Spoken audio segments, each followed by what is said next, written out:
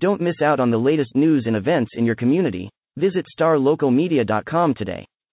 Sign up for our newsletter and stay informed on all the latest stories affecting your neighborhood. And if you're a local business owner, let us help you reach your target audience with our effective advertising solutions. Visit starlocalmedia.com and take the first step towards staying connected to your community. Welcome to another edition of the Star Local Media Sports Podcast. My name is Matt Welch. I'm the sports editor at Star Local Media, and I am being joined by Kendrick Johnson, sports editor of the McKinney Courier-Gazette, as well as Devin Hassan, sports editor for the Mesquite News and the Rowlett Lakeshore Times. And gentlemen, let's keep talking some football. Let's continue our ongoing high school football preview in anticipation of the upcoming season, in anticipation of the upcoming release of our 6th annual market-wide football tab that we call the Gridiron Preview. First off, big thanks to Taylor Ragland, Brian Murphy, and Justin Thomas for holding me on the podcast in my absence. I decided to come back, even though my flight home got delayed by 4 hours. I decided to come back just so we could keep previewing for, the upcoming football season. So for this edition of the podcast, we're going to keep rolling through our 5A districts. We're going to talk about today District 7-5A Division 1. This is going to be 7-5A week for the podcast. We'll talk about Division 2 on Thursday, focusing on Division 1 today. And just as a quick refresher, for those who do not know, 7-5A Division 1 consists of the two 5A Mesquite ISD schools, so Poteet in West Mesquite, McKinney North, as well as Tyler John Tyler, Texas High, all the way out in Texarkana, Sherman, and Wiley East. So as we've done for the for the last few editions of the podcast, we're going to focus on primarily the teams that are within our coverage area. So those two Mesquite schools plus McKinney North. For each team, we're going to discuss the the biggest storyline heading into the season for each team, plus kind of your general outlook, just kind of right now, sight unseen, kind of what you kind of expect, where you think that they'll finish, and what you think that their ultimate storybook for their season could be, for the upcoming year. And then for each district at the very end, on the back half of the podcast, we're going to give you one game to watch from the district. You'll give one, and then at the end, we'll all three of us will give our top 4 predictions for the district standings. Which teams do we think are going to make it into the playoffs? One thing I think is key. I know Devin looks at stuff like I do. We're eye test guys. We're not analytic guys. But one of the things is protecting home field is going to be key in this district, regardless if you're Texarkana or you're North. You got to protect home field, because who wants to make that 3-hour bus ride knowing you got to win just to get to the playoffs? It's not even a playoff game. That's going to be very key. It's key in any district, but especially in this district. So then let's focus on a couple teams that we'll go one Mesquite school, then touch on North, and then another Mesquite school. Let's go with Poteet. One of the more consistently strong programs out in that neck of the woods. Devin, talk a little bit about the Pirates this year. What is the biggest storyline heading into this upcoming season for Mesquite Poteet? I really want to see what their offense can do when they're healthy and firing on cylinders. Last year they were hit hard by the injury bug. They had to switch some personnel out. I mean, they came out, they had Cam Lampkin at quarterback and Seth McGowan at running back, and Seth McGowan was going to be their focal point. He had flashed his immense potential as a freshman, and as just a sophomore, he was going to be their workhorse. Well, that game plan lasted not even one half. Seth McGowan gets banged up in the first half of the season up against Midlothian, goes on to miss basically the next 5 games. Without him and having him as, I guess, the primary option, the offense struggled. They ended up moving Cam Lampkin back to wide receiver, which is where he played the previous year, put Dalton Dale in at quarterback, and they started kind of finding themselves. Dalton Dale struggled at first, but came on strong.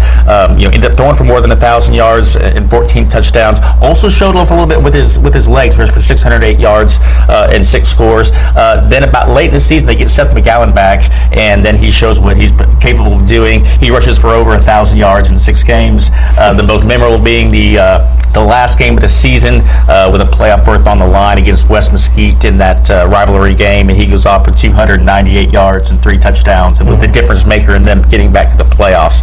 So having those 3 guys back, as well as Tristan Golightly, who kind of showed off his potential last year. He averaged up better than 27 yards per catch. So their skill guys are going to be good. They have experience at the quarterback position. Offensive line is a bit of a question mark. They're Ian Beath, who was expected to be kind of the anchor of that line, was in a car accident back in June, actually, and nearly lost his life. And he's been battling on the road to recovery, just personally, but he's not going to be available this football season. So they're going to need to put 2 or 3 more guys into that starting lineup. So if their offensive line can come around, they certainly have the skill positions to do so. Defensively, there are some holes, particularly up front in the trenches. They do have Dorian Morris, the outstanding track star back. He's an all-district defensive back. Jalen Hodo's another guy with experience in the secondary. Their linebackers should be good with Brashard Gillespie, Jeremiah Record, Jonathan Caff. Up in the trenches, there are question marks, but all around, I think Poteet certainly has the firepower to get back to the playoffs once again. When you talk about just the potential ceiling for that offense, I mean, what kind of ceiling are we talking about with him at full strength? Could this be the best offense in the district, or what kind of ceiling do you see for the Pirates if they are able to maintain that health? I think Seth McGowan has the ability to be the offensive MVP, if not outright MVP. Obviously, that's going to get opposing defense's attention.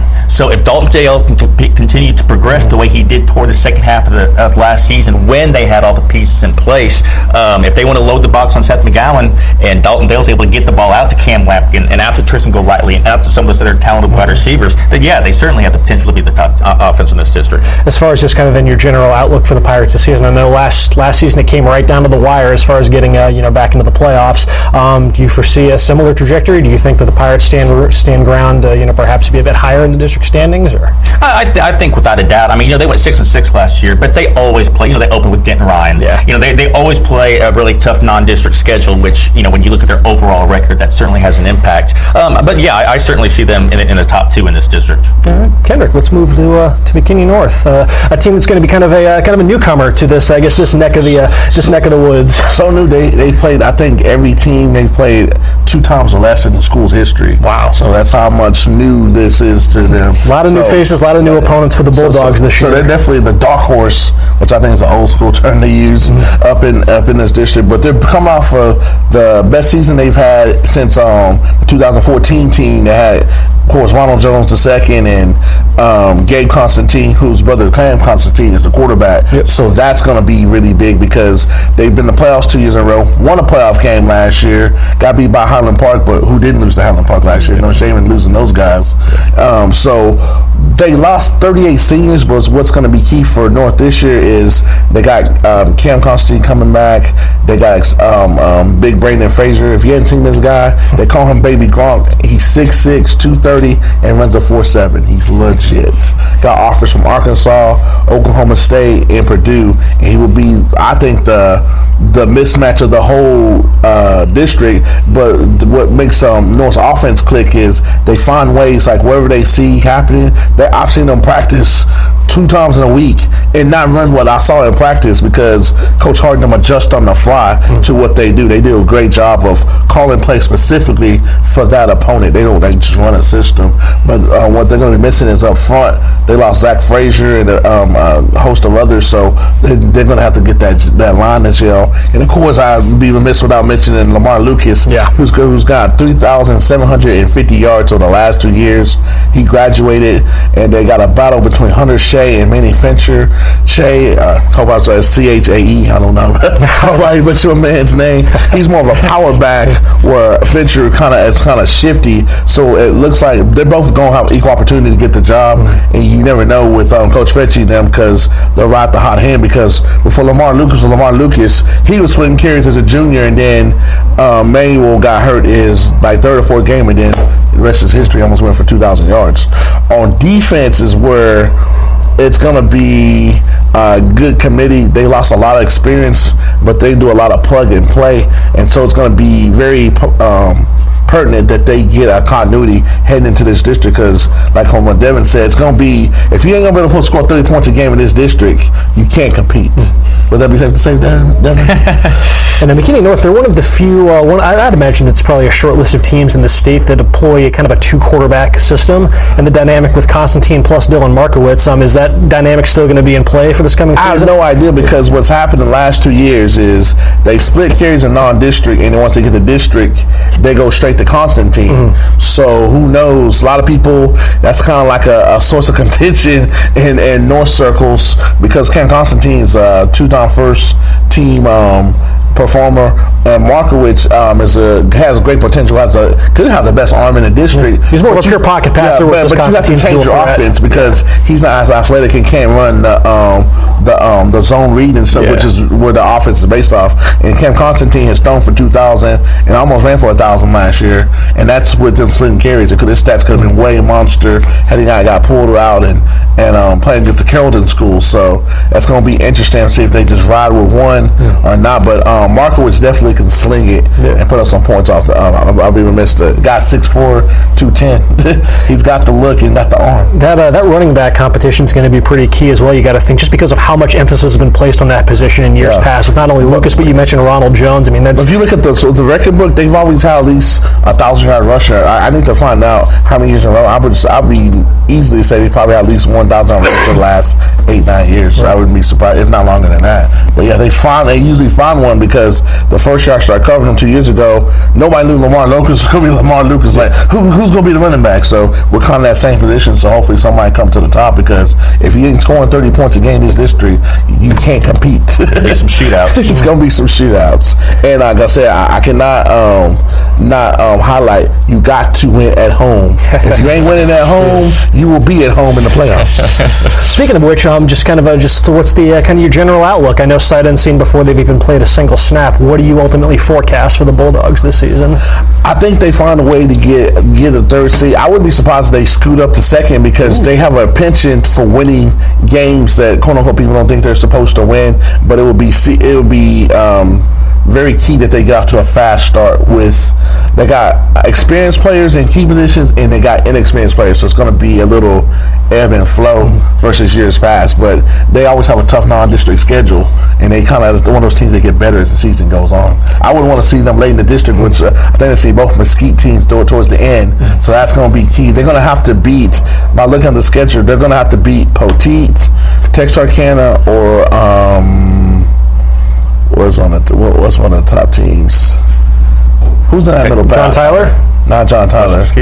West Mesquite. They're going to beat either one of the Mesquites or Texarkana. I think they'll get into the playoffs. They got two of them at home. They got West Mesquite at MISD, and they got I believe it's the finale. I think. Yeah. Ooh.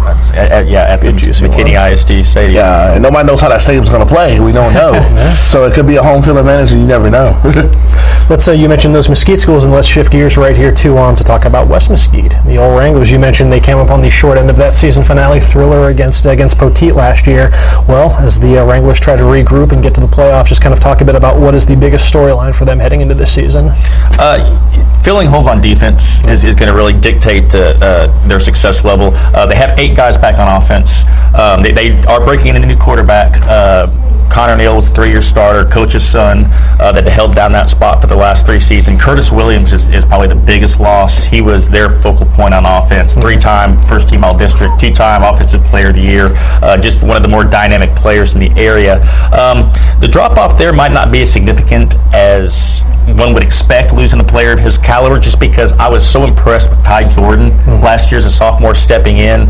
He had 100 carries last year, 777 yards, 9 touchdowns. He's a kid who won the 100 meters at the district track and field meet, so he's a burner. So he's going to slide into that spot as the feature back. Quarterback is still kind of uncertain. Neil Johnson, who was a wide receiver last year, could slide into that role. He played it in 7-on-7, was the backup last year. If he can get that passing game going, they have one of the best targets in the state in Dylan Wright. 6'5", incredibly athletic. I was impressed with him almost as much as a basketball player during last season than anything. Him just incredible vertical, just a highlight film, highlight reel, waiting to happen. Number 22 player in the state of Texas, considered by 24/7 Sports, but still raw. I mean, he was really kind of finding himself last season, and I think that's with a year of off season under his belt, and obviously with 7-on-7, tried to build that chemistry with the new quarterbacks. I think he's poised for a breakout year. The key is going to finding somebody that's going to be able to get him the ball on a consistent basis and allow him to use that 6'5" frame to go up and make plays. The offensive line should be in good shape. Christian Landaverde is an all-district performer from last year. That'll be back to anchor that group. So I think the offense will be in good shape. Defensively, they lost a lot. Their defensive line lost several starters. Their secondary had 4 players that signed to play college ball. So you lose 4 scholarship players out of secondary. That's tough to replace. The linebackers are kind of going to be the key early on. Quintarius Hargrave and Paul Christopher give them experience coming back there. Jamal Clemens, it was part of that defensive back rotation. But again, like I say, they're going to have guys step up there and get in the trenches.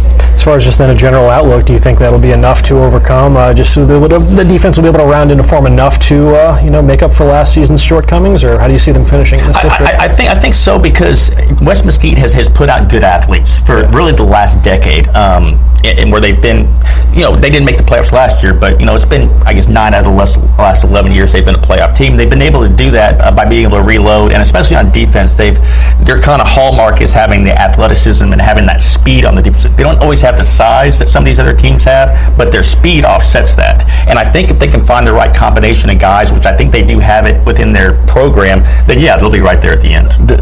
How big a deal is them beating Poteet? Because I was on the district preview. It seems like Poteet is kind of, they got the Boyd McKinney, except for doing the wrong game. It's like they won like the first 8 or 9, and then like the last 5 or 6 years it's been all Poteet. And they seem like they're going to have to beat Poteet if they want to get in this thing. It goes back and forth, and last year was probably the biggest game in the history of the rivalry, just because it happened to fall on the last day of the season.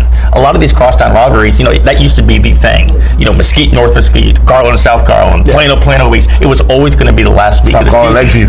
Yeah. I mean, but that was they always saved that game for the end. Whereas these days, it's not as big of a deal. I think they play in the middle of the district season this year. Last year, it was a huge deal, obviously, because it is they're the only 2 5A schools in Mesquite. It is the crosstown rivalry game. It's the same thing with any other city. These kids grow up playing pee wee ball against each other, playing middle school ball against each other, and then you add the dimension that a playoff berth was directly on the line last year.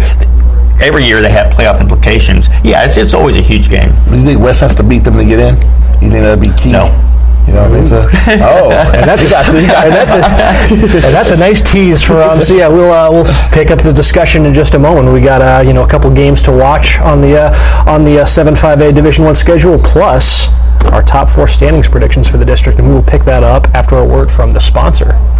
Today's Student Athlete Spotlight is brought to you by Bavarian Grill, authentic Bavarian food and beer garden. Listed by the Zagat survey as the highest rated German restaurant in Texas for 12 years in a row. 12 years! That's 3 presidential terms.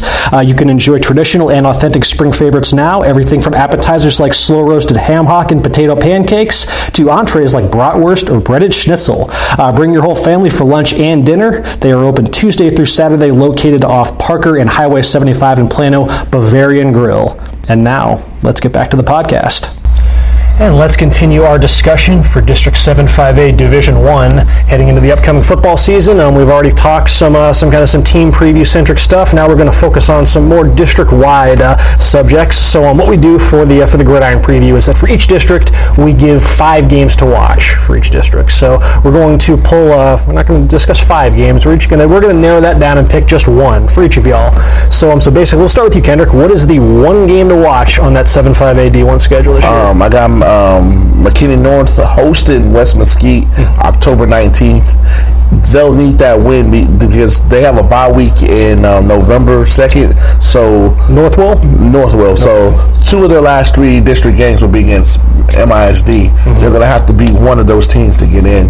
But they both got them at home. So if MISD has that home field advantage that Poe have, I think the Bulldogs should be okay. But that's why they play the games. How about you, Devin? Where did you fall on your 1 game to watch within the district? November 2nd, John Tyler at Poteet, actually at Hanby Stadium. I think at that stage, that's the second to the last week of the regular season. I think that could be for the district championship.